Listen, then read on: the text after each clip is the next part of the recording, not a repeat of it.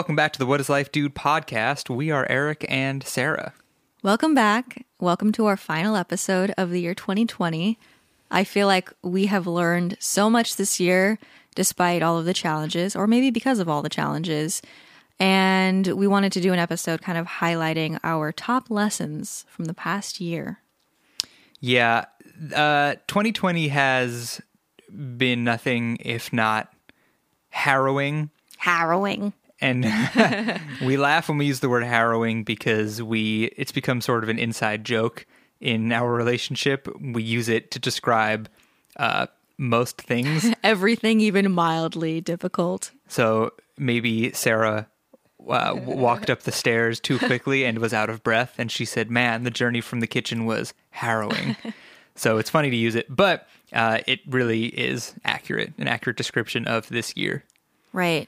So before we get into it, because I do want to get into the main topic fairly quickly, because I think it could be a long one, I want to do a positivity box really quickly, just to get that out of the way and set like a positive stage for the conversation to come. You go first. I'm putting you on the spot. I was thinking, I know what my positivity box is. Obviously, you know what I'm going to say? What? You know what it is. Your video you just made this week?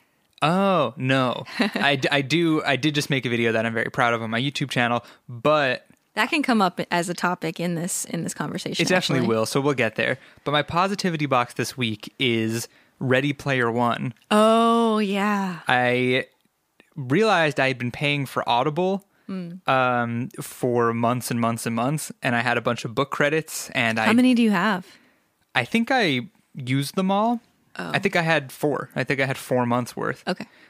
So I downloaded, which I now realize is a mistake because of how much I love this book, but I downloaded 3 like nonfiction informational books about like music or the music industry and whatever. And like, yes, I care about that. But what Sarah's been pushing me to read fiction. Mm-hmm. She's like, you don't like reading because you keep trying to read nonfiction. You clearly don't enjoy it. Why don't you read something like fantasy? So I was like, okay. So I've heard about the book and movie Ready Player One, and that was one of the ones I purchased, and I downloaded it and started listening to it, and man, I am obsessed. Mm-hmm. It is right up my alley. The concept is like mildly existential and futuristic, and it has to do with virtual reality video games and a hunt for treasure. Oh my, it's perfect for me. It has been very cute to watch him enjoy the book so much too. Because we'll be going to the park and he's like so excited to go on his jog because he gets to listen to his book for like 45 minutes straight. Right. And then at night before we go to bed, I'm like, baby, can I listen to my book a little before we go to bed? Like, please. Sarah's like, sure. And then like we lay in bed, I'm listening in my headphones and I'm just like spooning Sarah while she does whatever. And it's just, it's so pleasant. Yeah. It's nice. And you probably sleep better as a result. I've been passing out after. Yep. I mean, because I've been closing my eyes while I listen. And I start to realize that I'm not sure what is coming from the book and what's coming from my brain. Like I start seeing things and I'm like, is the book putting thoughts in my head or am I dreaming? Yeah. And then I'm like, okay, let me rewind like 4 minutes and go to sleep. Mm-hmm. So tomorrow I'm in the right place. Mm-hmm. It is interesting because I have insomnia and I quite often will listen to podcasts or audiobooks to try to fall asleep. And when I get to that point where like weird things start happening in my head, I'm like, yes, this is how I know I'm on the brink of slumber. So on the brink of slumber. Yes. I'm on the brink of slumber. Nice. Okay. So what's your positivity box? Hamburger buns, actually. Oh, yeah. So this also is going to be something that comes up in this conversation, but I have been really moving towards reducing the amount of waste I produce in a plastic sense, in a packaging sense, not in like a human waste sense. I didn't even consider that was on the table. Yeah, you still poop the normal amount. Yeah, I haven't evolved past that function yet, but I'll let you know when I do. So I've been trying to buy... Episode 734. I have ceased all pooping. I have ascended beyond the need for excretion. Right. So I have been trying to buy fewer things in plastic, basically. Just live more sustainably. So and I have the luxury, I guess, that I cook for a living. So anytime I make something from scratch, it's kind of like content, or it's at least a learning process for me. So And I even if understand not everyone like has the privilege to do this, but it's something I've been doing, is making a lot of things from scratch instead of buying them in, plastic or whatever. Were you going to say something? I was just going to say, even if it's not like directly content, right? Like you didn't film the buns you made, but now you can if you want to. Now I'm a bun genius. Because you know how to make them deliciously. Right. Anyway. Yeah, so yesterday we wanted some burgers. We needed some comfort food because I had a harrowing week. And I was like, babe, I really just want a Whopper, Impossible Whopper. But I was like, we should be good and make them from, at home. So I made some homemade hamburger buns, and they were so good. Last time I attempted to make hamburger buns, I think, was in college, and they were dry and crusty. And it's funny because several people like DM'd me in response to a story I posted about the buns, and they were like, every time I try to do it, they're dry and crusty. And I'm like, oh, so it's a thing. It's not me. What did you do differently? I just think it was like an enriched dough. It had some fat in it. I used some flaxseed meal in place of eggs. So they were like nice and squishy and a little buttery. And it was so good. I get so much satisfaction from making stuff from scratch. And it being like, it's better for you. It has lots of love in it. And yeah. It's a multifaceted positivity box, right? Because surface level, the buns you made were very tasty, but beyond that, it goes deeper into like, just like you said, making from scratch and creating your own food and like a simple thing like a hamburger bun where hey, you just go buy hamburger buns at like $3. But like every time we've wanted burgers in our relationship, we go to the store, we get lettuce, onion, tomato, we get all the things, and they get used up. And then we buy the buns that come in a 6-pack. 8-pack, yeah. Or 8-pack, yeah. And we each have one burger, and then we put them in the freezer, and then they get sent to the bottom of the freezer. And the next time we're like, oh, wait, we have buns down here. And then they're freezer burned, and then we go buy more. And we're like, this cycle has to stop because we're wasting plastic and food. Yeah. So that's the deeper meaning of the buns. Yep. But I was just very pleased that I conquered something that I had previously failed at, and I just love becoming more and more self-sufficient. Yep. Those are the best burgers we've ever made. So good. Yes. Okay. Shall we dive in? Or should we do our... Supporter... Wait, I'm not supposed to sing it. I'm supposed to play it. Yes, it's time for our... Supporter Shout-Out. All right, do you want to explain what this is? Every episode, we like to do a little shout out for all of the people who offer a monthly donation to support our podcast. Yeah, so shout out to Inga Pfeiffer, Morgan Lassiter, Jennifer, Kevin Dooley, Jessica Chelgren. Wow, I'm wearing my glasses and I still can't read. Nina Schmidt, Izzy, Karen BW, Alexis Dooley, Teresa Madara, Quinn, Anna Jareka, Megan Stewart, Samantha McIntyre, Dylan Schaubin, and Sarah Creighton. Sweet. Thanks, guys. Thank you. Thanks for supporting our podcast. As we close out a rough year. When I say stuff like that, I just feel like all the other people who were like, 2020 has been hard on us all. Right. Would you like to buy a new Ford? Like those commercials that have like fake deep meanings. But no, really, thank you. We really appreciate it. As we've talked about before, when you donate to the podcast, it goes into our joint account for music expenses and recording expenses and really anything that has to do with us being creative. So, and thank we you. were just talking before this about how maybe we should pick a cause to donate a portion of our proceeds. Right. Yeah. So we'll get back to you on that. We'll keep thinking about that. And if you're unable to support us with a monthly donation, we would love if you listen through iTunes, to go to iTunes and leave us a review, because that helps more people find the podcast. And we only have 35 reviews, and we know that there are more of you out there. So, give us your thoughts publicly. Which reminds me that I should really be leaving positive reviews for podcasts I love. Yeah, me It's too. just like I never think to do that. And I don't comment positive things on YouTube videos that I like that often. Yeah. And I keep trying to remind myself to take a moment to do that, because I feel like people are so much more likely to voice negative things when they feel strongly about them. And I don't know. Let's tip the scales, in the positive direction. And isn't it funny that we can, we get so separated between creators and consumers with content, where like we know that when you comment, even if it doesn't get a bunch of likes on YouTube, like there's a good chance the creator, if they're small enough, will see it.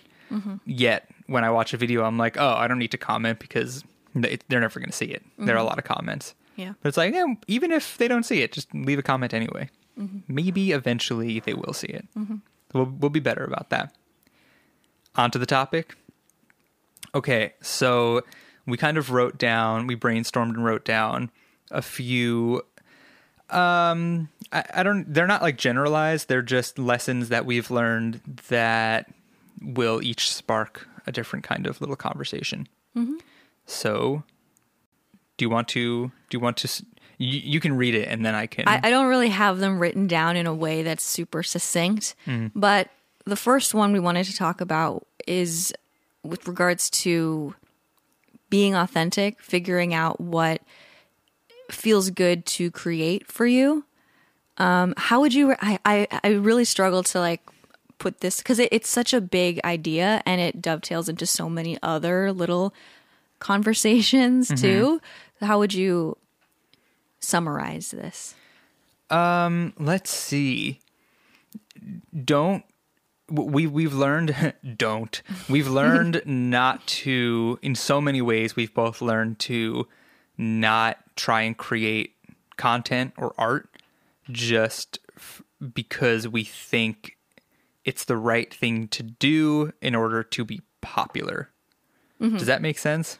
Yeah, or I wasn't even thinking about it in terms of popularity. I was thinking of it personally, like in terms of success. Like I feel like it's just, if you watched or listened to rather our episode on money, you guys will know that I've had like I think a lot of us do though, like just a complicated kind of painful relationship with money, and never feeling like I'll have enough of it, and that I'm not like, I've never felt like an adult, because I've never felt like I had that much freedom when it comes to money. Anyway, lots of insecurities about that. And so when I was making stuff that was not really authentic to my tastes and to what my talents were, I was always doing it from a place of like lack, of fearing that if I tried doing something a little more authentic or off the beaten path, that it wouldn't perform as well. And then I'd be, am I going to have to go back and work at Starbucks again? That was always my like greatest fear. And it's funny that this topic, this lesson, really, it encapsulates so many different aspects of our relationship and our lives. Some things that have been going on for a long time, and other things that are relatively new. So for example, like with our music, if you listen to the podcast regularly, over the last year, we've been trying to write original music together, and we've just tried a few different things. And right before we moved, we were trying to take Sarah's singer-songwriter songs and turn them into like electropop songs, because we were like, oh, that's hot. That's the hot music right now. Right. The Billie Eilish, the Halsey. Yeah, I mean, I don't think it was even coming from like a disingenuous place necessarily. It wasn't at all. I think a huge part of it too is as you started to take freelance music more seriously, right? Because for new listeners, Eric left his like 9-to-5-ish warehouse job at the start of the year, and then started really prioritizing making freelance music for people. So like you started to acquire some more tools, and you had all these cool sounds, and you like get excited about these things. And we consume a lot of like YouTube videos by artists. We really like listening to things about like how music's made. Like we like the Song Exploder podcast and now Netflix series. And so I feel like it was kind of like a genuine place we were coming from, and that we were excited about like pop music and all of these different sounds and tools. But we tried to then make our music in that style. Yeah, like I remember specifically we were working on a song called Minus Sign, and I think you said, you were like, what if it just like kind of sounded like a Dua Lipa song? Yeah. Like what if it was like that disco pop thing? Yeah. And we were like, hell yeah. And we started putting it together and we were like, this is badass. Mm-hmm. And we didn't ever feel like it was wrong. Mm-hmm. And then we kind of had to put everything aside when we moved. And then once we got back into it, we were like, what if we just like went back and just tried to play them acoustic, like with acoustic guitars? And then it kind of clicked that, oh wait, this is what we're both really good at. Like we're both best at doing music in this style. Right. So like, yes, it's fine to teach yourself and learn and experiment with creativity, but it's like the song was written with an acoustic guitar and vocals. So maybe we should just keep it there since it's our strengths and not try to turn it into a Dua Lipa song. Right. And it's interesting because I remember when I was writing that song, it was like, when I first started writing the song, it was before the pandemic. We were both working out at our local gym. And like quite often while I'm like, what will happen is like, I'll be listening to a song on the radio, or in this case, like our gym like plays all these really bad remixes. And they had been playing like a remix of a Dua Lipa song. And I was listening to that song as I was like kind of working through my lyrics in my head during my workout. And that's where that influence came from. And I just want to be clear that if you are ever trying to emulate someone, I don't think there's anything wrong with that. It's just about kind of figuring out what, like, your reasons for doing things a certain way. Right. And one of the reasons we figured out was, you know, we were kind of subconsciously, I think, thinking like the acoustic guitar, just like acoustic guitar and vocals, or maybe like acoustic stuff with like a light band behind it. Like it's just been done. Yeah. And it's like there's no way we can achieve any sort of popularity by doing this. And then I think what kind of changed our perspective was my sister started talking about the artist Phoebe Bridgers to us. And we were like, we don't know who that is. So we looked her up and we started watching videos and hearing songs. And then we covered one of probably her most popular song. And she definitely has her own unique style, but her core genre is she's like just like an indie rock artist. And like she does a lot of just acoustic guitar songs with vocals. Yeah. And she's nominated for 4 Grammys now. And we were like, oh wait, no, people still like, there's always a market for this style of music.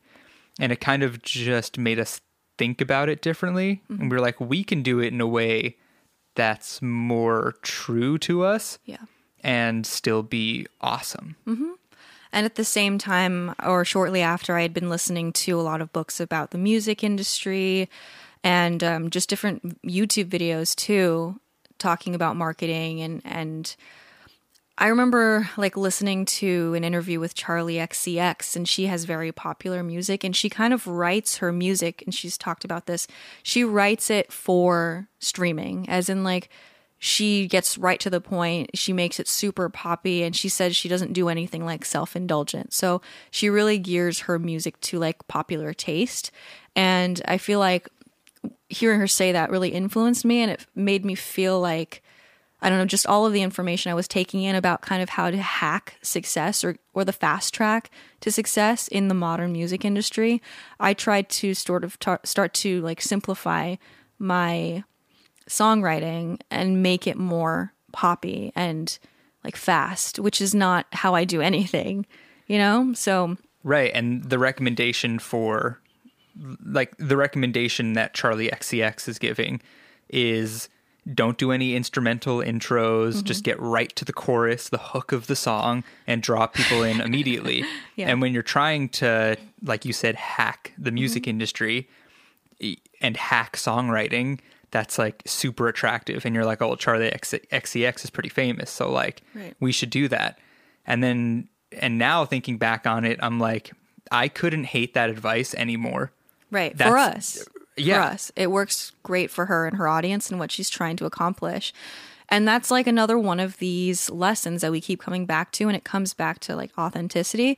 What it means is that you, just because you can do something, that you have the technical ability to do something like someone else who's met success in that way, doesn't mean you have to. Yeah, and the lesson applies to her too, right?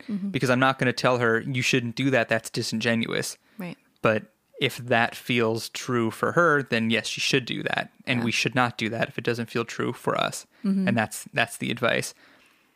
I can't believe that I would have ever thought that. Did you watch that interview? No, but you told me about it. Right. And it's funny, right before we started doing the podcast, I was browsing the Green Day subreddit, and one of the popular posts was, in the 90s, Billy Joe got a letter from a parent who was like, I bought my kid your record, and it was a lot of curse words and stuff. Yeah. Then he wrote back, and then the letter he wrote back inspired a song, and one of the lyrics is, that's the difference between you and me. I do what I want, you do what you're told. Right. And I'm like, damn, that's punk rock. Yeah. And it just, to me, really correlates to that. Like, well, here's what you should do if you want to make it in the music business. This is how you write your songs. And I'm like, hold on.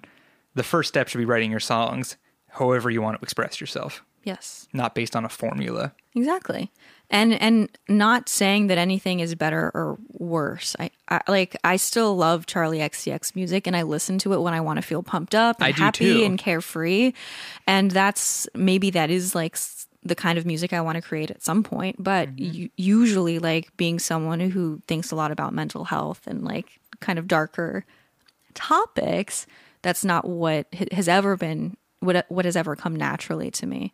Right. So, yeah. Imagine writing like sad girl music, but like a gym pump up song. Yeah. Your brain's like, what? Am I supposed to be sad or happy? Right. Yeah.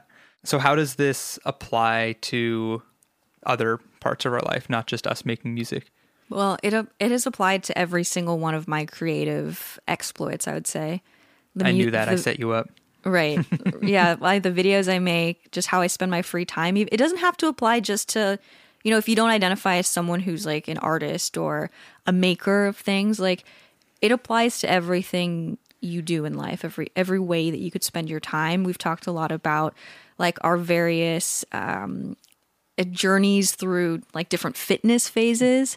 And it's become very apparent to me there too that I would see other people really enjoying certain sports or exercise routines, or I like follow quite a few like fitness influencers, or used to, at least. I don't really now, but I was always like super inspired by their content. I'd be like, oh, they look so healthy and happy and fit. I should do that. Turns out it's an Instagram filter.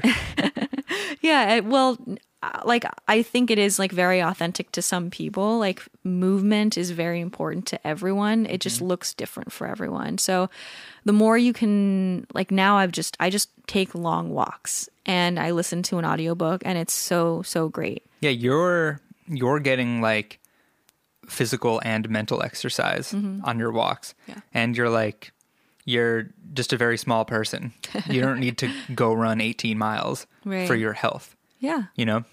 And like you found that just going out and moving your body in some way for 40 minutes is healthy for you. Yeah. It makes you feel good. It's not stressful anymore. I used to get so stressed out about like, oh, when am I going to do this run? Like, and then quite often I'd leave it to the very end of the day. And then I'd be like, well, I'll just start over tomorrow because now it's dark and I don't want to run. Yeah. It's like discipline is definitely important. And you know how they always share that quote, like, I've never regretted going to the gym, so just do it. But it's like, it's not really a matter of like, it's like, should you do something that you always have to give yourself a pep talk to do is the question. How important is it to you? I mean, Joe Rogan has this very popular clip on YouTube about how he talks about, quote unquote, conquering your inner bitch. He's like, just get over your inner bitch. Just go to the gym, make yourself sweat. Don't be a bitch. And I'm like, you should not have a podcast. Because it's... I mean, he should, but for certain types of people. Yeah. I mean, I just disagree with that reasoning. Like you said, It's like, well, no, you shouldn't go to the gym if it's going to make you feel worse emotionally, even if it makes you look better. If it makes your arms bigger but makes your brain feel worse, you should weigh that. You should weigh them against each other Right. and see which is worse or better. And yeah, when we go to the park now, like you said, you take long walks, and I go and run and put in as much effort as I possibly can for 40 minutes. And that doesn't stress me out. It makes me feel good and empowered.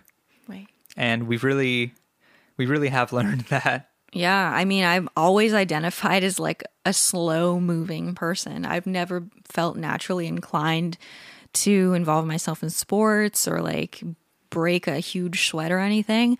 I very much pushed myself into that because I thought that's what a healthy, fit, person does. And now coming back to just more gentle forms of movement, it's been better for me. So yeah, this authenticity piece of the puzzle definitely applies to all areas of life.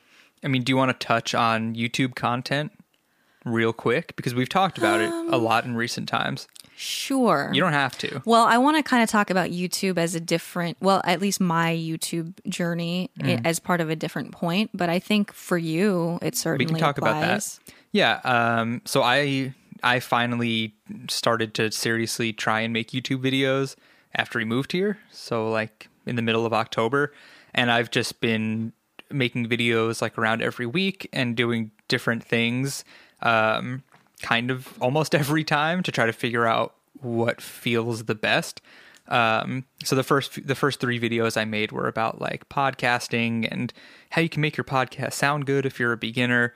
And they were fine, but I didn't feel particularly lit up. Yeah, like inspired by what I made.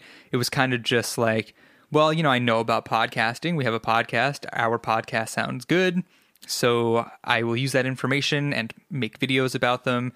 And because I can do it, they will be popular and I can monetize my channel and make money. Which goes back to our earlier point. Just because you have the technical ability to do something doesn't mean you have to do it. Right. And the videos are fine, but in my opinion, they're not as good as other people's videos on the same topic who are super, super stoked about it. Right. So I did that. And then I tried some comedy songs, which I liked. And then I did some like home studio recording technique type videos. And those were fine too. But the most recent video I made was, it's called How to Write a Green Day Song. And it's basically me breaking down like the little things Green Day does in their music that makes it sound like Green Day and what separates them from every other band. And then throughout the video, I pieced together an original song that it's like a copycat Green Day song. And the entire time I was filming it and editing it, I was so excited because I just felt truly like in my element and like myself.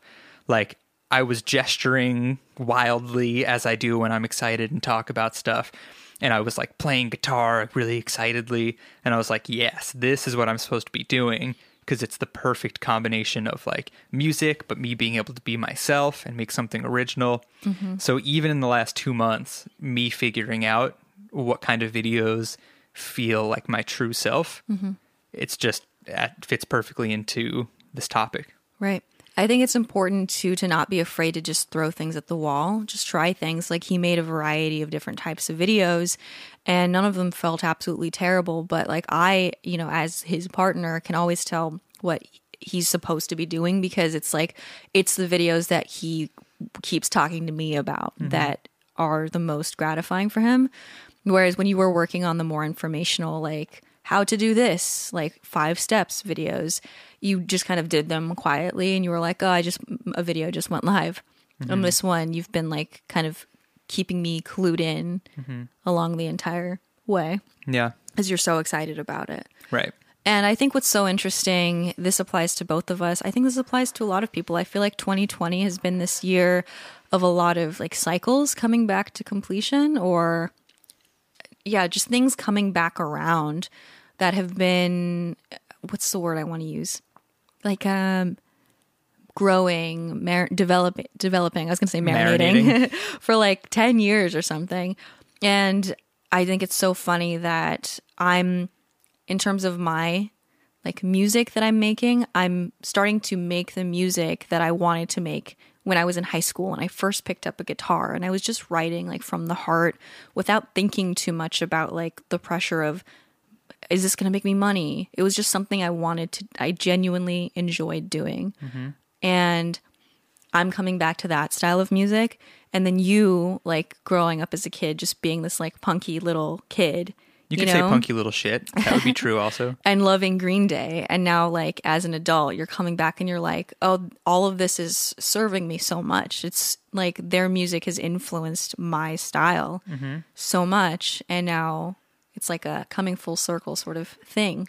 And it's funny that you mentioned the full circle aspect, because when I posted about it on my Instagram this morning to promote it to my followers, my caption was, after many years of people telling me my songs sound like Green Day, I finally made a video about how to write songs that sound like Green Day. What's hilarious, too, is that I remember a couple of years back, you played a show with your band, and like someone said you sounded like Green Day, and you got upset. Because you were like, just because I have like these few elements doesn't mean that, you know what I mean? Yeah, and I was always trying to shy away. Like, I know, like, I kind of sound like Billy Joe when I sing, and I write things that sound like Green Day because they're a big influence, but I don't want to sound like Green Day. Yeah. So this was really, really cathartic to just say, I'm just going to go fucking balls to the wall and make it as Green Day as I possibly can. And now when I listen back to the song I made in that video, I'm like, this could, if it wasn't me singing, if it was Billy Joe singing, this could literally be a Green Day song. And I feel like I finally cleared that hurdle of being compared to Green Day once I just fully committed and made a song. And then I had someone on Reddit say the song was better than anything on their new album. And I was like, wow, that's really sweet. Yeah. It's not, but that's fine. So yeah, really, that it just truly felt right. Right. And on the topic of authenticity, this is something we've talked about before, but just a couple of like steps if you are having trouble, like, what is my authentic self? Like, what do I even want? I feel like it's very normal for us in today's society to get very, very detached from that, because sometimes we just don't know what our options are. But I think that if this is something you're struggling with a lot, like finding your passion or something that, like, even just a creative outlet, even if it's not going to be your career, I think just going back in time to what you were naturally drawn to as a child or as a young person before you were aware of all of the adult responsibilities that are kind of like our reasons for not spending time with art. Like, if you can go back and see, like, what were you doing as a kid? Just naturally. I was painting, I was writing and singing all the time. And what was Eric doing? I was pretending to be Billy Joe in front of a mirror. Right. Yeah. Yeah. So that there's a lot of wisdom in that, I think. Or what are you always talking about? When you're procrastinating, what YouTube videos are you watching? What are you reading about, thinking about? Eric always says, what makes me forget to eat and go pee? Yep. Right? Yeah. That thing that you work on and you're so in the zone working on it that you're like, I've had to pee for 40 minutes and I haven't gone because I don't want to get up and stop doing what I'm doing. Yeah. And also I haven't eaten since last night. Right. That will never happen because you live with me. That's true. And sometimes if I'm working on something very intensely, Sarah will be like, I'm going to go cook, okay? And I'm like, oh, yeah, okay, whatever. Guitar. And then she comes up with food, and I'm like, ooh, food. When did you go to make that? I didn't see you leave. Right. Yeah. So that made it seem like I'm very rude to you, but I promise it's not like that. Okay, what do we have next on our list?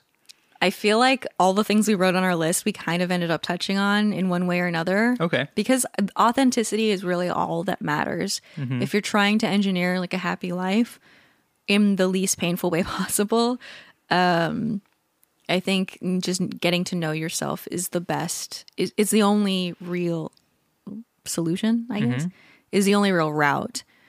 And like accepting who you are authentically goes hand in hand with the whole self-love thing, which always confused me when I would hear people talk about like self-love. I'd be like, what does that mean? Does it mean like I secretly hate myself, but I say that I love myself, and I say that I'm not hurt by mean things people say about me. Then it's just something that kind of naturally happens, I think, the more you slow down and figure out what your natural like preferences and talents are. Yeah, there's no Band-Aid for it, Right. unfortunately. But if there were, I would sell them. For the low price of $99.99, but New Year offer, it's going to be $98.99 for the next week. Right. So I've been holding on to this thought actually since you mentioned the inner bitch thing, and I think that this is another big lesson that I've learned. So inner bitch is actually knows a lot. So this is the thing is that anything that you say makes you difficult, or how do I say this? Rewind. I've struggled with depression for as long as I can remember. And I think depending on your cultural upbringing, people look at depression and anxiety and different mental illnesses in different ways. Some people really just want to chalk it up to genetics. This runs in my family, and pretty much I'm just going to be unhappy my whole life. Chemical imbalances for various different reasons. So some people will medicate. I've done that in the past. Some people, I don't know. It's just, there's lots of different ways of looking at it. I feel like where I come from, it's more looked at as like a kind of like a self-indulgent thing, as in if you're sad all the time, it means that you're not really appreciating all the things that you have. So you should kind of just snap out of it, you know? And that's something I've carried with me for as long as I can remember. Even if I tried to show myself some grace and be gentle with myself, at the heart of it, I realized I was always just telling myself like, oh, you're just being difficult. You're just being needy and overly emotional. And if you could just like gain some perspective and understand that, you know, you have a lot more than like past generations of your family or people in other countries, then everything would be fine. So when I would come up against a situation in life that brought me a lot of hurt, like I was in a relationship I didn't want to be in, or living somewhere I didn't want to live, or doing a job that I hated, I would use that line of thinking as a justification to stay there or to try to make it work. And see, like, when you think that way, you're stuck there forever until something like catastrophic pushes you out, until like your subconscious blows up and like kamikazes the relationship or the job, or makes you sick so that you can't participate in it anymore. So I think it's so funny that it like has taken me this long, like being someone who consumes so much information about psychology and spirituality. But like, I feel like 2020 is the year where I finally had to be like, you know what? Like all of these dark feelings that I get actually have a lot of information. And instead of, right, like I started the year getting back on my meds that I had like taken before and hadn't really worked for me. And not that I'm saying that, you know, going on medication isn't the right choice for a lot of people, but for me, it was like I wasn't listening to myself. Like I wasn't listening to my conscience and understanding that my depression was mostly coming from my circumstances, and that these were circumstances that I was perpetuating. As in, for a couple years, like as soon as YouTube had become my job, I had been doing that job in a specific way that caused me a lot of pain. Yeah. I won't get into all of the details because I feel like it's kind of what we've covered in a lot of past episodes, but just like taking on sponsorships that didn't feel like fully aligned, not because they were like sleazy companies or anything, but because like I just didn't want, you didn't want it to be in your brand. You didn't want it to be a part of Yeah. your thing. Yeah. I mean, it's hard because like I am in a relationship with you, and we have friends that are creators, and I just talked about, I'm starting to get into the YouTube thing, which at some point, if it becomes my job, there will be sponsorship opportunities for me. And it's like, we all know it's a part of life, but it still just feels like, oh my God, we're all just like trying to sell stuff to each other to make money. Right. So like, even though like I totally understand and am assuming those opportunities will come up for me in the near future, it's still like, yeah, I get why you don't want that to be a part of your thing, because right now when you go online on social media, everyone is just trying to sell you something. That's basically what social media is nowadays. Yeah. So I totally get it. Yeah. And so when do you think this became, like, I know it's been clear for you that it was wrong, but when did you feel like you could do something about it? I'm not like fully there yet. So like for more context, right, I've been doing YouTube as a job since like end of 2017. And what would happen, I don't think I've ever like actually said this, but like what happens is like basically every time I have to do a sponsored video, I fall into like a deep depression and I procrastinate to the very last minute, and it just makes me like not want to get out of bed or do any of the things that I like. And it just takes up so much time and energy that I feel afterwards like drained. Like I don't do anything the entire day after. And then it became a more of a spotlight was shone Who's Sean? on this topic when like Eric and I started to try and make music together. And Eric would be like, do you want to work on music? And I'd be like, no. And I'd be like, well, why don't I want to work on music? I love music. I love making things. And it was because I was so exhausted. So, but here's the thing is that I was like, oh, this is just my inner bitch. You know what I mean? Like plenty of other people make money in this way and it's not a problem for them. And I don't care that they do it. Like I don't judge other people. But like for me, like it just didn't feel right. And instead of like saying, okay, well, I'm different than those other people, and maybe there's a different way I can figure out how to earn a livelihood, I said, this is just like a neurosis I have. Let's go spend thousands of dollars in therapy so I can understand like why, like what's my inner block to receiving money or asking for money? Like, why do I feel undeserving of money? And like, I was so depressed all the time. So I was like, I'll just get back on my meds instead of even considering like, maybe, you know, maybe there's some other way we can rebuild my life so that it doesn't feel intolerable. So this comes back to a conversation we were having earlier this morning that we'd never talked about before and we didn't plan to talk about on the podcast, but it's just something that happened that's relevant. And that is, we were talking about how therapy can work. Not like, oh, does it work? I mean, like the different ways in which a therapist can assist you. And we were kind of talking about how there are two options. It's like sometimes a therapist will try to, I don't know, you can go to therapy and try to be changed, right?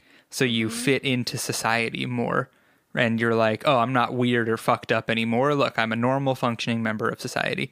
But the other way is like, well, what if I don't want to be? What if I don't want to just be like herded into the rest of people, like because of, and like ignore my issues? What if I learned how to take the weird parts of my brain and still thrive with them and not just try to fix them? Right. Fix them is a weird way to put it. Right. Yeah. And also just like to be abundantly clear, I'm not trying to shit on therapy or medication at all. No. I'm just saying from my particular circumstances, like basically I've taken at least 20 different types of antidepressants over the course of my life. I know they don't work for me, but I was just so resigned at that point that I was like, let's just fucking try another one. Like let's just try it. And I don't know why, but I just had this fundamental block to even considering that there's different ways to make money. Do you know what I mean? And there are people who create like music and content on YouTube and all sorts of different types of art who don't like make all of their money from sponsorships, you know? Yeah. And the problem is that I wasn't leaving any time for myself to get in touch with those alternate possibilities because I was using all of my energy doing the safe thing. So I would take like 2 months at a time at different points, like saying like, okay, I'm not going to take any more sponsorships because like it's just draining. I need a break. And I'll just do what I want. I'll just make what I want to make. But again, like I was so fucking drained from doing all the sponsored videos that I didn't have any creative energy left. So I'd end up just going on a hiatus, essentially. And then I'd be like, okay, well, I need money to survive and afford my therapy. So let me take the sponsorship. And it's a vicious, vicious cycle. And it was always just out of a place of lack. And it was so sad to me because like it wasn't as if I was like taking sponsorships and making like a ton of money. It was like I was just making enough to cover my living expenses and my health insurance and stuff like that. So it was like, not only was I miserable all the time, but I was like, I can't really even stop to figure things out because I have expenses. Do you know what I mean? I mean, it's literally just like a self-employed influencer, new age media version of like me being stuck at my job. Yeah. You know, it's like I am drained all the time. I'm here all the time. It's not like I'm fabulously wealthy from my warehouse job. Right. I just make enough to survive, yet I don't know how to get out of it. Right. Right. And it's the same exact thing for you. Yeah. But instead of going there every day and doing it, it was like 3 days worth of, it's like 3 days of nonstop intense work. Sure, like you're at your house and like you're quote unquote living the life, and you should be thankful and grateful and not complain. But it's the same fucking thing. It's just a different version of it, right? Because it's not like, I guess I'll take the sponsorship that's giving me $300,000. It's like, no, now I can pay rent. Great. Imagine. Great, thanks. Yeah. That is, I mean, I still find myself kind of in this situation, and like only now I'm like, no, I have to find a way out. And it's only been like the past, like since we moved here, so much has changed, and that's really what's got me questioning everything really deeply. And I think here's the other thing is that I think part of the reason I hated it so much wasn't even because it was like difficult. It was usually like 60 seconds. Plug this product or, you know, service. And it's that I just don't want to be part of this like consumer culture anymore. It caused me a lot of pain to be sucked into that myself. Just like as soon as I started making money in college, because I came from like not a super well-off background, I just found myself buying and buying and buying and buying, trying to like validate myself, I felt like if I grew up and I could afford things that I never had before, then that was a measure of success. And it just made me like this big empty black hole. And I've never wanted to contribute to that. So I don't want to be selling things that, you know, people don't need necessarily, that, you know, obviously I'm not forcing anyone to buy anything, but it's just it's not how I want to be making money, you know? You want to be influencing people to do other things, right? If you are a so-called influencer, which I know some people who are influencers hate being called influencers, but you don't want to use your influence for that specifically. And I really want to hammer home that Sarah and I have had this discussion a million times, and we do not care who does sponsorships. And unless it's like a shitty fucking sponsorship, but yeah. Right. I mean, if you're doing like a sponsorship for like the KKK, sure, you're a bad person. Yeah. But like we have friends that do sponsorships on Instagram, and also The Rock does sponsorships on Instagram for his fucking tequila. Like, we don't care. Like, if you feel good doing that, great. Yeah. It doesn't matter to us. We're specifically just talking about Sarah's experience. Right. And I do like to share things that I like that I think would help other people that they could also buy if they wanted to. But I don't want to do it in like that. I don't know. I don't want to do it because I have to. I would just do it for free. Like, If you really cared and believed in. Yeah. Yeah. And I think another thing about me, and this is something that would vary person to person, but I've always wanted to be seen for what I know and what I do and what I make. And I just want to make art that reflects that. Like, I would love for my YouTube videos to be an art form again. And it's kind of like, not that I'm like likening my YouTube videos to like Da Vinci's work or anything, but it's like putting a sponsorship, like a Kroger stamp on like Mona Lisa. Do you know what I mean? Like, Yeah. I just don't want that. Yeah. I mean, it's just on a smaller scale. It's like when you see how everything is branded now, whether it be, I mean, football is stupid to begin with. I mean, I've always been a football fan, but like, let's face it, football's fucking stupid. So like, it's less disheartening that like the Saints play in a stadium called like the Mercedes-Benz Superdome, but like everything is branded, right? It's like the Foo Fighters did an online concert and it's brought to you by Miller High Life. And it's like, oh my God, like it's just everything is an ad nowadays, including our art. And you're trying to just somehow narrowly avoid that in any way you can. Yeah. Or at least not feel like I'm a total slave to it, which I have been. And that's why I've been mentally ill for, a long time. And I can't escape it because like all of my life has just been work. And we've talked about the YouTube creator Lisi Chi. Is that how you say it? Who is a Chinese woman who makes, she makes like kind of like homesteading videos in the rural land somewhere in China. And she doesn't do any sponsorship. She doesn't speak in her videos. Right, because she doesn't buy like everything that it's like so hard to explain. You guys should just go watch one of her videos and they're just so serene and peaceful and beautiful. They're like a full-on art production. There's no sponsorships. There's no speech even. There's just like beautiful music and then the sounds from whatever is happening. But she just makes everything from scratch. She grows things on her farm. Anything she doesn't grow, like she will like get them from someone in town nearby. And so it's like, that's like the life that I want, is I want to be not giving my money all the time to like huge corporations. Like I want to make things from scratch whenever possible.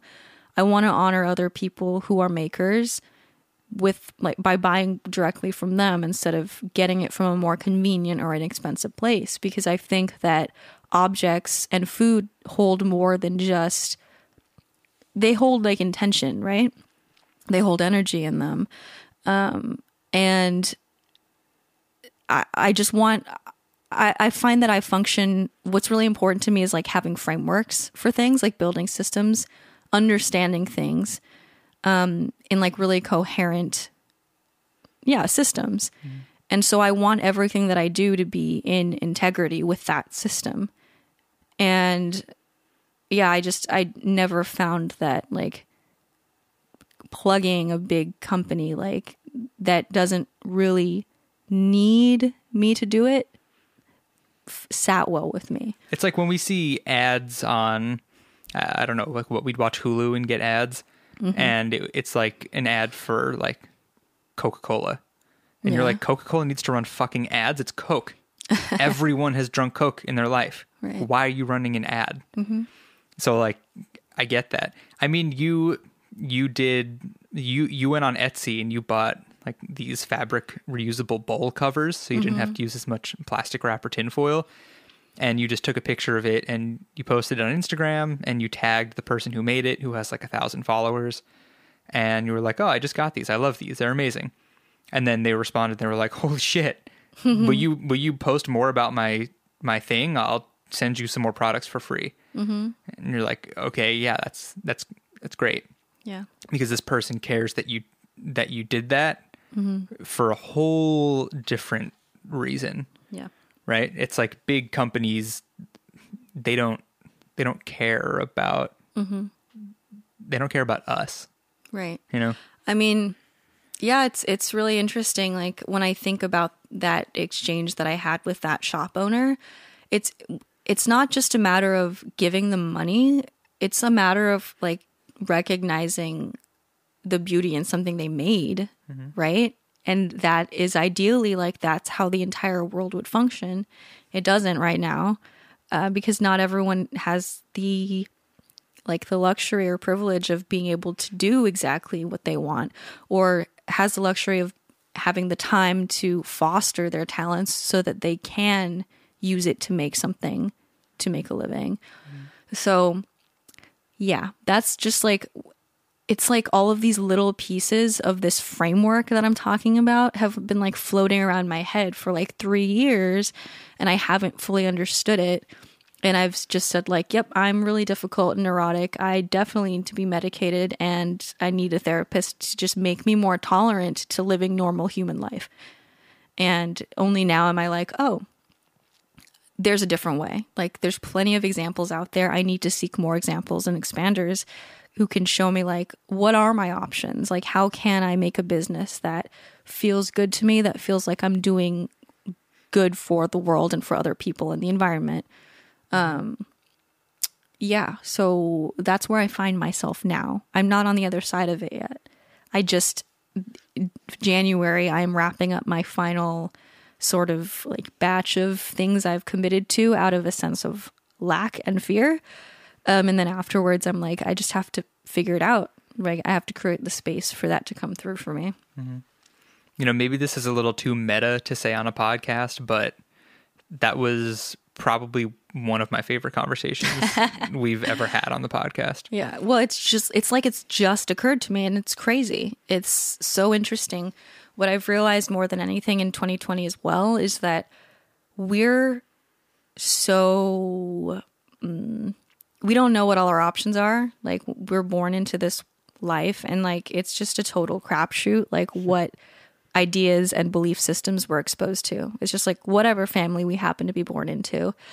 And it's really hard to see past that sometimes. And sometimes it just takes time, and it takes a lot of like pain, and it takes a lot of failure or running into things or like doing the same thing over and over again, wondering why it doesn't feel any better to realize that like, you know, your inner bitch was telling you all along, like, oh, you're not supposed to do things like this. Yeah. You know? Right. Wow. Okay. I mean, how do we even segue into something else? What else is there? I don't know. Look at the list. What does it say? Is there anything on there that sparks something? I wrote integrity, which is what we just talked about. Consumerism rant, kind of what we just talked about. Yeah. Well, it's interesting because it's like, it's kind of like when you think about it in terms of being vegan, which we don't talk a lot about on the podcast, but it is like a huge part of my identity.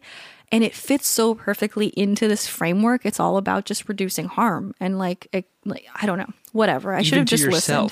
I've just known these things for my entire life. I just have always wanted to be this like quiet, like person who gets honored for like knowing things and helping people and making beautiful things and taking however long I need to make it. Like one time in art class, it's funny, like my dad wouldn't have probably let me take art class if it weren't like a required elective, but like to graduate high school, you had to take at least one semester of art class. So that's so fascinating. Right. So I got to do this, and we had an assignment, and we had a certain number of days to complete it. But like the teacher really liked what I had going on. So she was like, okay, I just want you to take however long it takes you to finish this, because I want to use it like as an example for this project for future years. She was like, just don't worry about the next project. Like, keep working on this.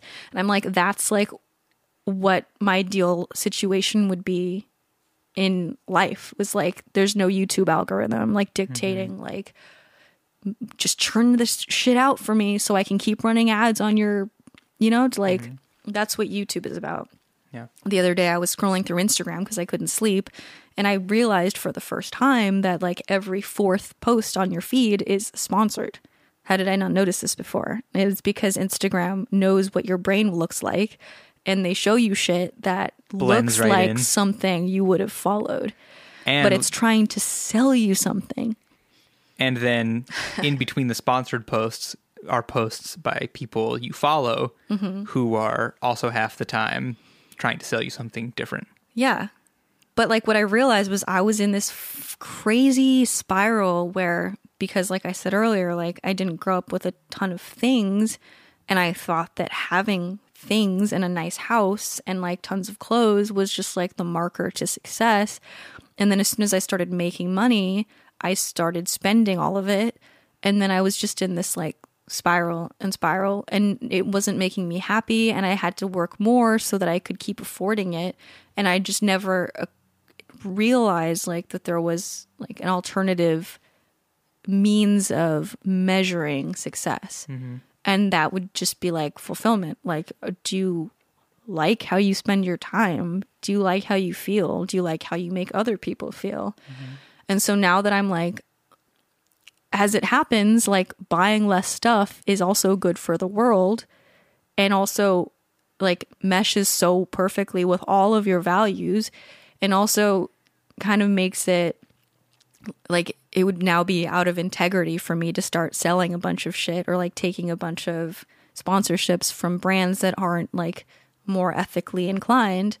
So it's like if I just, this framework exists and all of the parts are coming together, and now I know like the way forward to feel good. And now it creates so much space and time and less of a need to like bust my ass to make money, because I'm not bringing that many new things into my life anymore. I'm just thinking about how there's this fat, squishy mass inside of your skull that's Electric. That's controlling everything that's coming out of your mouth. And then while your squishy mass is working, my squishy mass is working to think of something to respond, and now I'm speaking out of my mouth. Yeah. This is why our podcast is called What is Life, Dude? Because What are brains, dude? this is that's all we are. Our bodies are literally nothing without our brain. It's crazy. Let me just say, when you were talking about your high school teacher, can I just give an anecdote real quick? Me and my friend AJ in high school, junior year, we took a class called electronic music with Mr. Frank Doyle, who played keyboards for Meatloaf.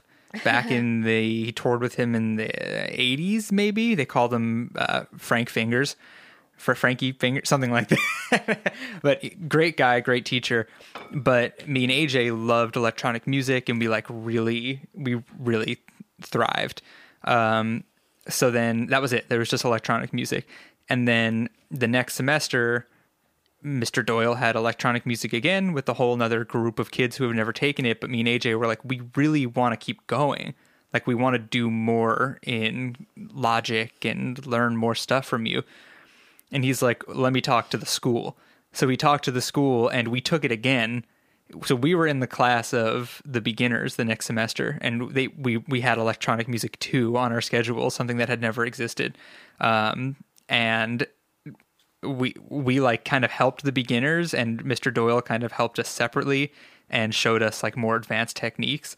And it's just, I kind of had forgotten about that, and it was an amazing, amazing experience. And I'm realizing now it was senior year because Mr. Doyle also came to my house and came and went to my basement home studio in my dad's house when I was sick and wasn't allowed to go to school. And we worked on stuff in my basement of my dad's house. Oh. It was awesome. And yes, I understand how privileged I am to go to a school that made that possible and had those resources. Gave you Logic? It might have been GarageBand. Okay, yeah. But Like, they paid for Logic? Macs and keyboards and the whole shebang. So yeah, that's just something that reminded me. And just think about that. Like, for this teacher who probably teaches music to a lot of people who like don't necessarily feel that passionate about it. Maybe they're just like, oh, well, this will satisfy an elective, and then this is like the least bad version of an elective that I can use to graduate. Yeah. And then to be able to connect with a student who like really fucking cares about it.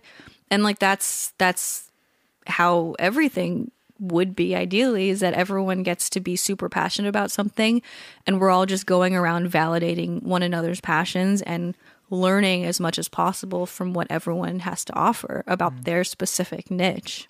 Yeah. Mm-hmm. Well, it's funny because he also taught IB music, which my friends Matt and Ben, who I went to college with, took. And me and AJ were like, we didn't know that much about music theory or anything, but we were super passionate about just making cool shit on the computer. So very grateful for that experience. I should find him on Facebook. Contact him. Yeah, I think we're friends on Facebook. Got to talk to Mr. Doyle. It really is. It's fascinating that this whole conversation has really boiled down to authenticity and just finding our true selves and what we really care about and want to do. Yeah. It's amazing that you feel like you know sometimes and you don't. Yeah. It like takes much more experience and failure to figure out. Yeah. And I want to try to find more guests for the podcast who can share their individual journeys with similar things, especially people who are in creative fields. But I would love to have some guests on who are like very different from me or you. Because I understand not everyone will feel things like as, like me having a mental breakdown every time I have to do a project. Like not everyone is like that. Like I think a majority of people aren't like that. And the majority of people, or I don't know if this is true, I know a lot of YouTube creators end up having mental illness and like quitting or taking breaks. But like, yeah, I just would love to hear other people's perspectives on navigating that and like building a business or social media presence that feels like ethical. Well, it's funny because we talked to Jasmine and Chris from Sweet Simple Vegan in March or April of this year on the podcast. And I don't know if we touched on this because I don't think it was in our thinking scope. Right. No, it wasn't. Because at the time, I think we were we were kind of still trying to do something similar to them. We were trying to be like doing a food oriented business like as a couple. And we were like reading all of the like business hacks and marketing hacks and trying to learn about ads and such. So I don't think it was really on our radar that we needed to figure out a different way to go about things. What even is a hack? Like that word has been like so bastardized, I feel like, and it doesn't mean anything anymore. And I feel like based on what we just talked about, half the time you're like hacking something on your way to success. It like you're not doing the right thing. You can't hack it. You can't hack life, right? You could try. You can try, yeah. Sometimes it works. I think like sometimes it's just hard. There's no quick fix for anything. Is that like people offer all sorts of well, I was going to say bacteria for a second. Bacteria just came to my mind, but it has nothing to do with what I was saying. People have all sorts of bacteria. People have all sorts of advice to offer. Just like the self-help industry of like books and podcasts and such is so huge and profitable now. And see, that's the problem is like now it's like people trying to sell you things and like programs and products to make like, Four Sigmatic will make you not depressed anymore or something. Yeah. But it's like now that's an industry and it's monetized and it's hard to tell what people's motivations are. But there's all sorts of different types of advice out there. Much of it is conflicting and you just have to see what resonates with you. But the problem is that sometimes what you think resonates with you is just resonating with what you have been programmed to believe. I think I just have to give up because I think what's clear is that like you just don't. Sometimes you just need time to figure things out. You need to make mistakes. I was talking to my sister Lauren on the phone this morning. And I was talking to her about how we've gotten emails and DMs from our listeners who they talk about like, it's so nice that you guys you talk about self-help and self-improvement, but you're not like, here's how to fix your life. Like, you guys are just kind of figuring it out too, and we're along for the ride, and that's really helpful for me. And I just think that's so nice, and I'm glad that our podcast has kind of become that for people, right? Because like you were talking about with self-help, like a lot of the content is like, here's how to hack your life and fix it now in 10 easy steps. And we kind of exist on the podcast to say like, we tried those hacks. Right. They didn't work. It's harder than that. And yeah, that was the whole thought. So it's just, I'm glad we kind of found ourselves in that role, and that it does help people. Yeah, I like it better because I am someone who, a lot of Gemini in my chart. So I'm always trying to acquire new information, and I always kind of feel I have some insecurities, I think sometimes, that I'm not giving people enough value or not sharing enough information, or I feel like I should wait until I have the entire thing figured out before I should dispense, advice or information. And just kind of accepting that I will never be that person, that I'll always be changing and growing and taking in more information because I'm addicted to it, but that I can still help people by just putting my experience out there. And I feel like what a lot of people have said to us, and I think this is just how reality works, is that whatever you're exposed to, whatever stories you hear other people talking about, what they're going through, it always reflects on you. Do you know what I mean? Like, you can almost always apply something that someone else is going through to your life in a different way. Whether, maybe the exact opposite thing that's right for me is right for you. Do you know what I mean? Like, maybe you are the person who just needs to focus on convenience because you're like a business person, or you're really high-powered executive. You know what I mean? You live like a super fast-paced life. And like, I'm the opposite. Do you know what I mean? I mean, even within our relationship, as we're both trying to navigate like finding success and happiness doing what we do in our lives, it's like we are such different people. And I mean, that's a huge thing we've learned in 2020 is that not everyone has it figured out or can figure it out so easily. And like our experience struggling, for lack of a better word, will and can help people. And that's why we always say like, well, this is just our experience. So we don't know what it's going to be like for you. Because it's true. No one does. And I think when I talked earlier about how we're born into this world and raised, and we have kind of a filter of beliefs, I think sometimes it makes it hard for us to see from our vantage point different options that we have. And that's why sometimes it's way easier to give somebody else good advice, or to understand someone else's situation, or to recognize a pattern that someone else is stuck in. And so just putting those things out there that are happening for me in my life, I feel like might give other people clarity. Because like what I'm doing wrong, quote unquote wrong, everything's a learning opportunity, I suppose. But like it might be abundantly clear to someone. And then when they recognize it in my life, they might be able to then, import that wisdom into their own experience. Yeah, I mean, you're in our relationship, you're notorious for being able to help me navigate things. I'm like, why do I hate my life? That you'd otherwise be unable to navigate for yourself. Right. Yeah. It's so funny. Like when I was talking about my whole ordeal with like sponsorship issues, I don't think I've ever like put it out there in that exact way. I feel like social media, like I'm always wanting to be transparent about my mental health issues and like help people understand that it's normal. But sometimes I don't want things to come off as like super self-pitying or like too self-indulgent. Do you know what I mean? So it's like, how much do I put out there without making people worry about me too much? But also letting people know, like, this is the reality of the situation. So I feel like when we were talking about that and, like, how much Like doing the sponsored videos like really incapacitates me. I was just like shaking the entire time.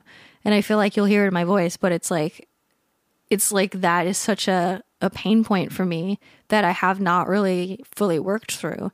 And I'm sure like at some point in the future, we'll be doing an episode and I'll be like, oh yeah, remember when I thought that the only way for me to make a living was by doing these things? And I'll be able to talk about it in like a much more like free and unemotional place because I'll have figured it out. Like that's what I'm looking forward to. I think everyone should visualize what it would be like to be on the other side of the thing that's causing you a lot of pain at the time, right? I mean, even for me, it's like, you remember when I worked at the warehouse and like our relation? Like, I can't quit the warehouse. I can't. Right. Yeah. And I never did. And it's like, well, you remember how our relationship struggled because of it? And, like, remember how I would come home and then run while you cooked dinner and I would never help you cook dinner because I didn't have enough time in the day to do all the things I needed to do. And it was really hard for us. Mm-hmm. Wow. Like, look, it's just over now. Mm-hmm. Like, so now the next time I have one of those blocks, I'm like, what will it look like when I can say, holy shit, remember when that was so fucking hard? Yeah. Look at me now. Right? Just Right. try to envision like what the future you is thinking about your current predicament. Mm-hmm. You know? Yeah. I mean, it always looks very simple in hindsight, doesn't it? Mm-hmm. It really, really does. Right. That's why they say hindsight is 2020. 2020. Yeah, I mean, it's crazy. It's crazy to think like I'd rather be having the struggles I have now than the ones I had like 5 years ago. But when I think back to 5 years ago, it felt so impossible to get out of those circumstances. Mm-hmm. Like, why do I hate my relationship? Am I ever going to get a job that pays me more than $11 an hour? Like, ever?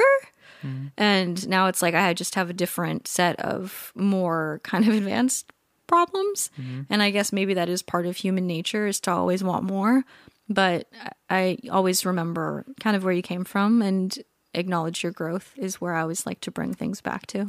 But it's funny that you said like human nature is to always be wanting more. Yeah. And usually when people say stuff like that, they mean like money or material possessions. Mm-hmm. And you're talking about happiness. Yeah. And fulfillment. Well, you know, what's funny is you and I just had this conversation the other day where I was like, I always kind of assumed that what it means to like grow more successful is like you have more people who like you all the time and sell more things and you make more money and you scale up. I was thinking about this because I was thinking about like big corporations like Amazon and Walmart and how, you know, their employees are not particularly well paid, but all their products are extremely inexpensive compared to alternatives from smaller businesses, etc. And I was like, well, how did that happen? Like, who started Amazon? And they were like, now it's grown to what it is, and they're still like, oh, it has to grow more. And I was like, that's how I've been kind of viewing my business. Like, I've just wanted to just grow and grow and grow and grow and grow. And I'm like, well, what if that isn't my goal? Like, what if my goal is to just always make better things, right? Like my example I gave you, I think we had this conversation in the shower, was I was thinking about how this former YouTuber, Ingrid Nilsson, who I've watched her videos for like a decade. I remember watching her in college. She used to make beauty videos, and then she kind of transitioned to general lifestyle. She does some fashion stuff. And after a decade on YouTube, she quit. And now she had like millions of subscribers too. And she got to interview Obama too at the White House. Oh. That was pretty sweet. So she was very successful in YouTube land. And oh wait, I remember that. Didn't a few YouTubers go? Mm-hmm. And yeah, okay. Yeah. I remember that. And she quit, and she was like, this just isn't serving me anymore. And then after like a little bit of a social media hiatus, she came back on Instagram and she was like, well, I started a candle company. And I was like, how fucking cool is that? That whenever she launches her first like release, it's probably going to sell out because she's been building relationships with people by creating free content for 10 years. And now it's like anyone who has felt moved by her work or like related to her, like I've related her to her in so many different ways. Like she's half Asian, and her dad passed away when she was younger. And so I just like I've identified with so much of her journey. So like I would totally support her. Do you know what I mean? And I'm like, she just kind of like scaled her like sphere of influence down, like, but is finding more fulfillment from it. And I'm like, wouldn't that be fucking awesome to just be like, I'm dedicated to making things that will make someone's life better. And also I'm not comparing the fact that maybe a candle matters less than like something else. Do you know what I mean? Like a candle is just like a beautiful, simple thing that's not necessarily a necessity, but that is going to mean something to someone. I mean, do you remember when we were watching the Korean drama Itaewon Class? It's about this guy who opens a restaurant and wants to be the most successful food company in Korea. And his arch nemesis is like, oh, well, that's not how you do business. And the main character, the protagonist, is like, well, I think business is all about people and all about treating people well and serving them good food that makes them happy. And it's not all about money. Yeah. He's like, I don't want to be the best, so I'm rich. I want to be the best, so someone who, truly cares is the one giving out, selling food and whatnot. Right. That was not a great explanation. But it's like the same thing. Yeah. It's like Ingrid Nielsen is successful because people really like her because she's treated people well. And I'm sure if let's say Rhett and Link, I know there are a bunch of ear biscuiteers listening to our podcast. I saw your Spotify raps. If Rhett and Link quit YouTube, I'm sure a ton of people will be like, okay, bye. But a huge portion of their fan base will follow them, whatever they do next, because we like them and we like their brains. And, yeah, they've never done bad, sketchy things out in their personal lives, and they seem like good guys. Yeah. Yeah, it really is all about relationships. And so I've been trying to kind of reframe my definition of success so that it's like, what is the influence I'm having on people? Like, individually, can every interaction I have with someone on social media be something that makes their day better or makes them feel more validated or less alone, whether it's through making food that is good or something to do more with mental health. It's how I want to think about music too. It's funny, right before we started filming, I took out an old notebook to write down notes. This is a whole other episode. What's in this notebook? Yeah. And this is the notebook that I had with me when I went to Rhythmia and I did my 4 ayahuasca ceremonies. I hadn't looked at it for a year because I went about just over a year ago for those ceremonies. So I was kind of paging through the notes I had taken while I was tripping balls. And one of them, I was like, play more music, just you and your guitar. And I was like, what? I forgot that I wrote that. But I remember that I wrote it because during one of the ceremonies, we had this group of musicians there. One of them, her name is Pia, P-E-I-A. And she's just a fucking sound healer, is the only way I can describe her. I'm not sure if that's how she describes herself, but she just had a bunch of different stringed instruments and it was just her singing. And when you're under the influence of ayahuasca, it just really amplifies sound and the emotionality that goes with sound and music.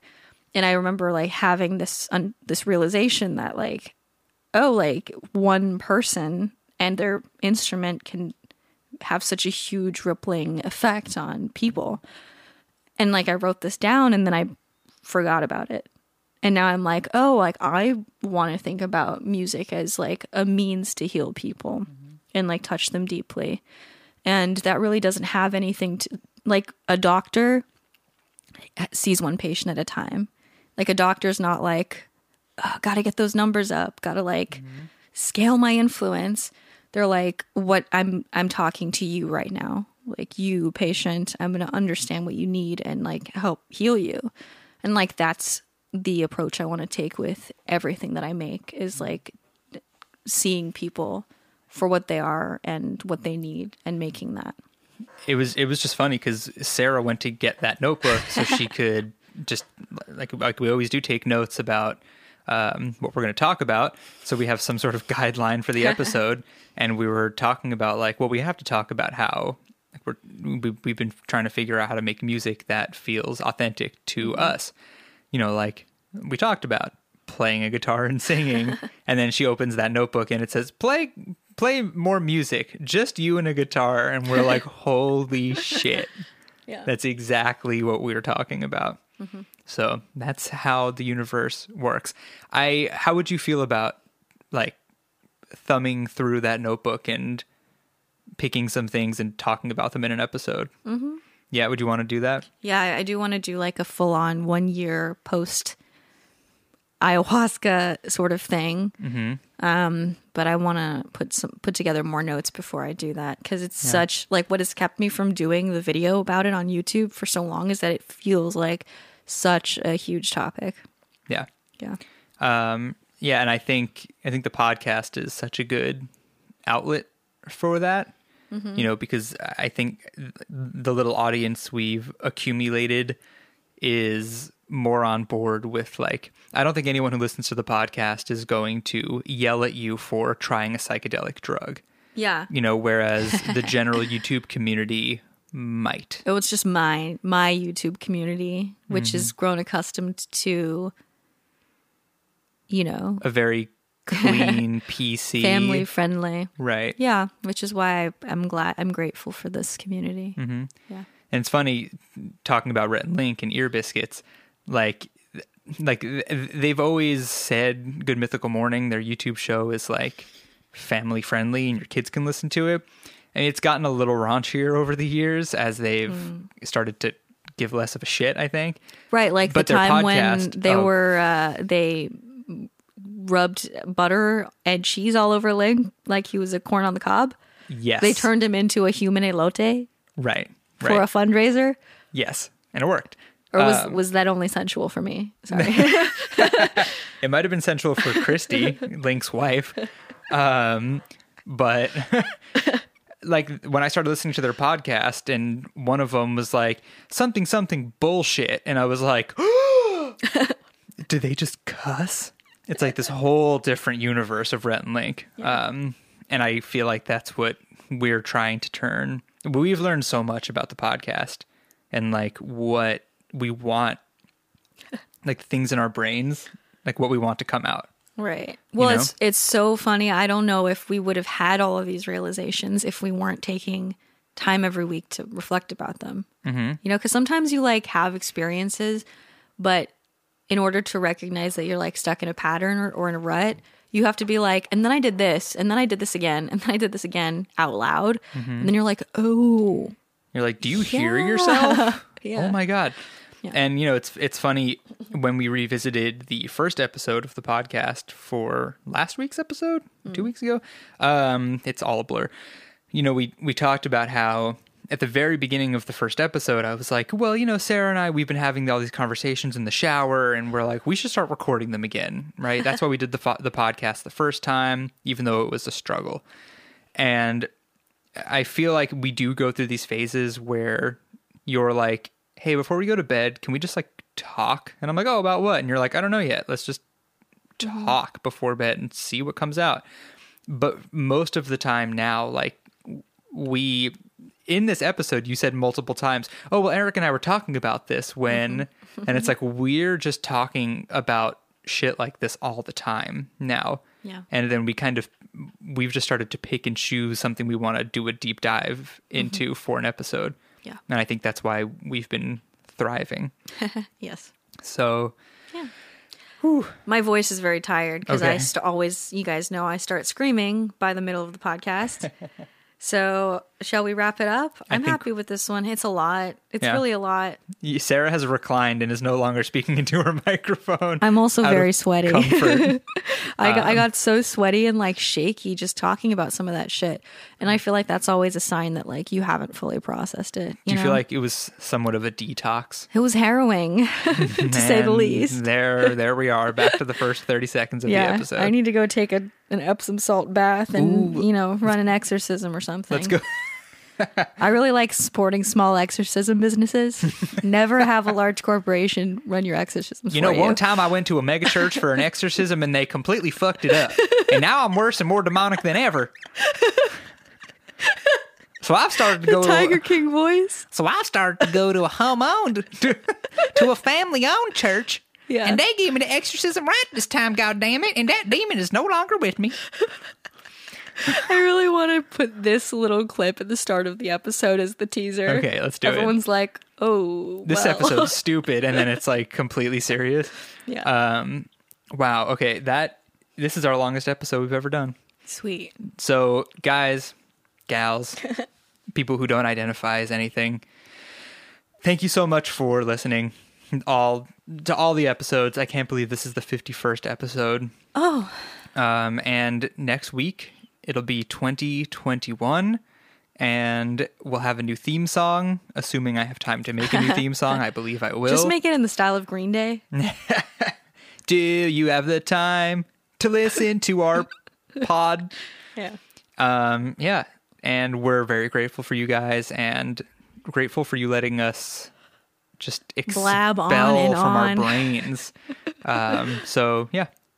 Thank you for listening, and we'll talk to you next year.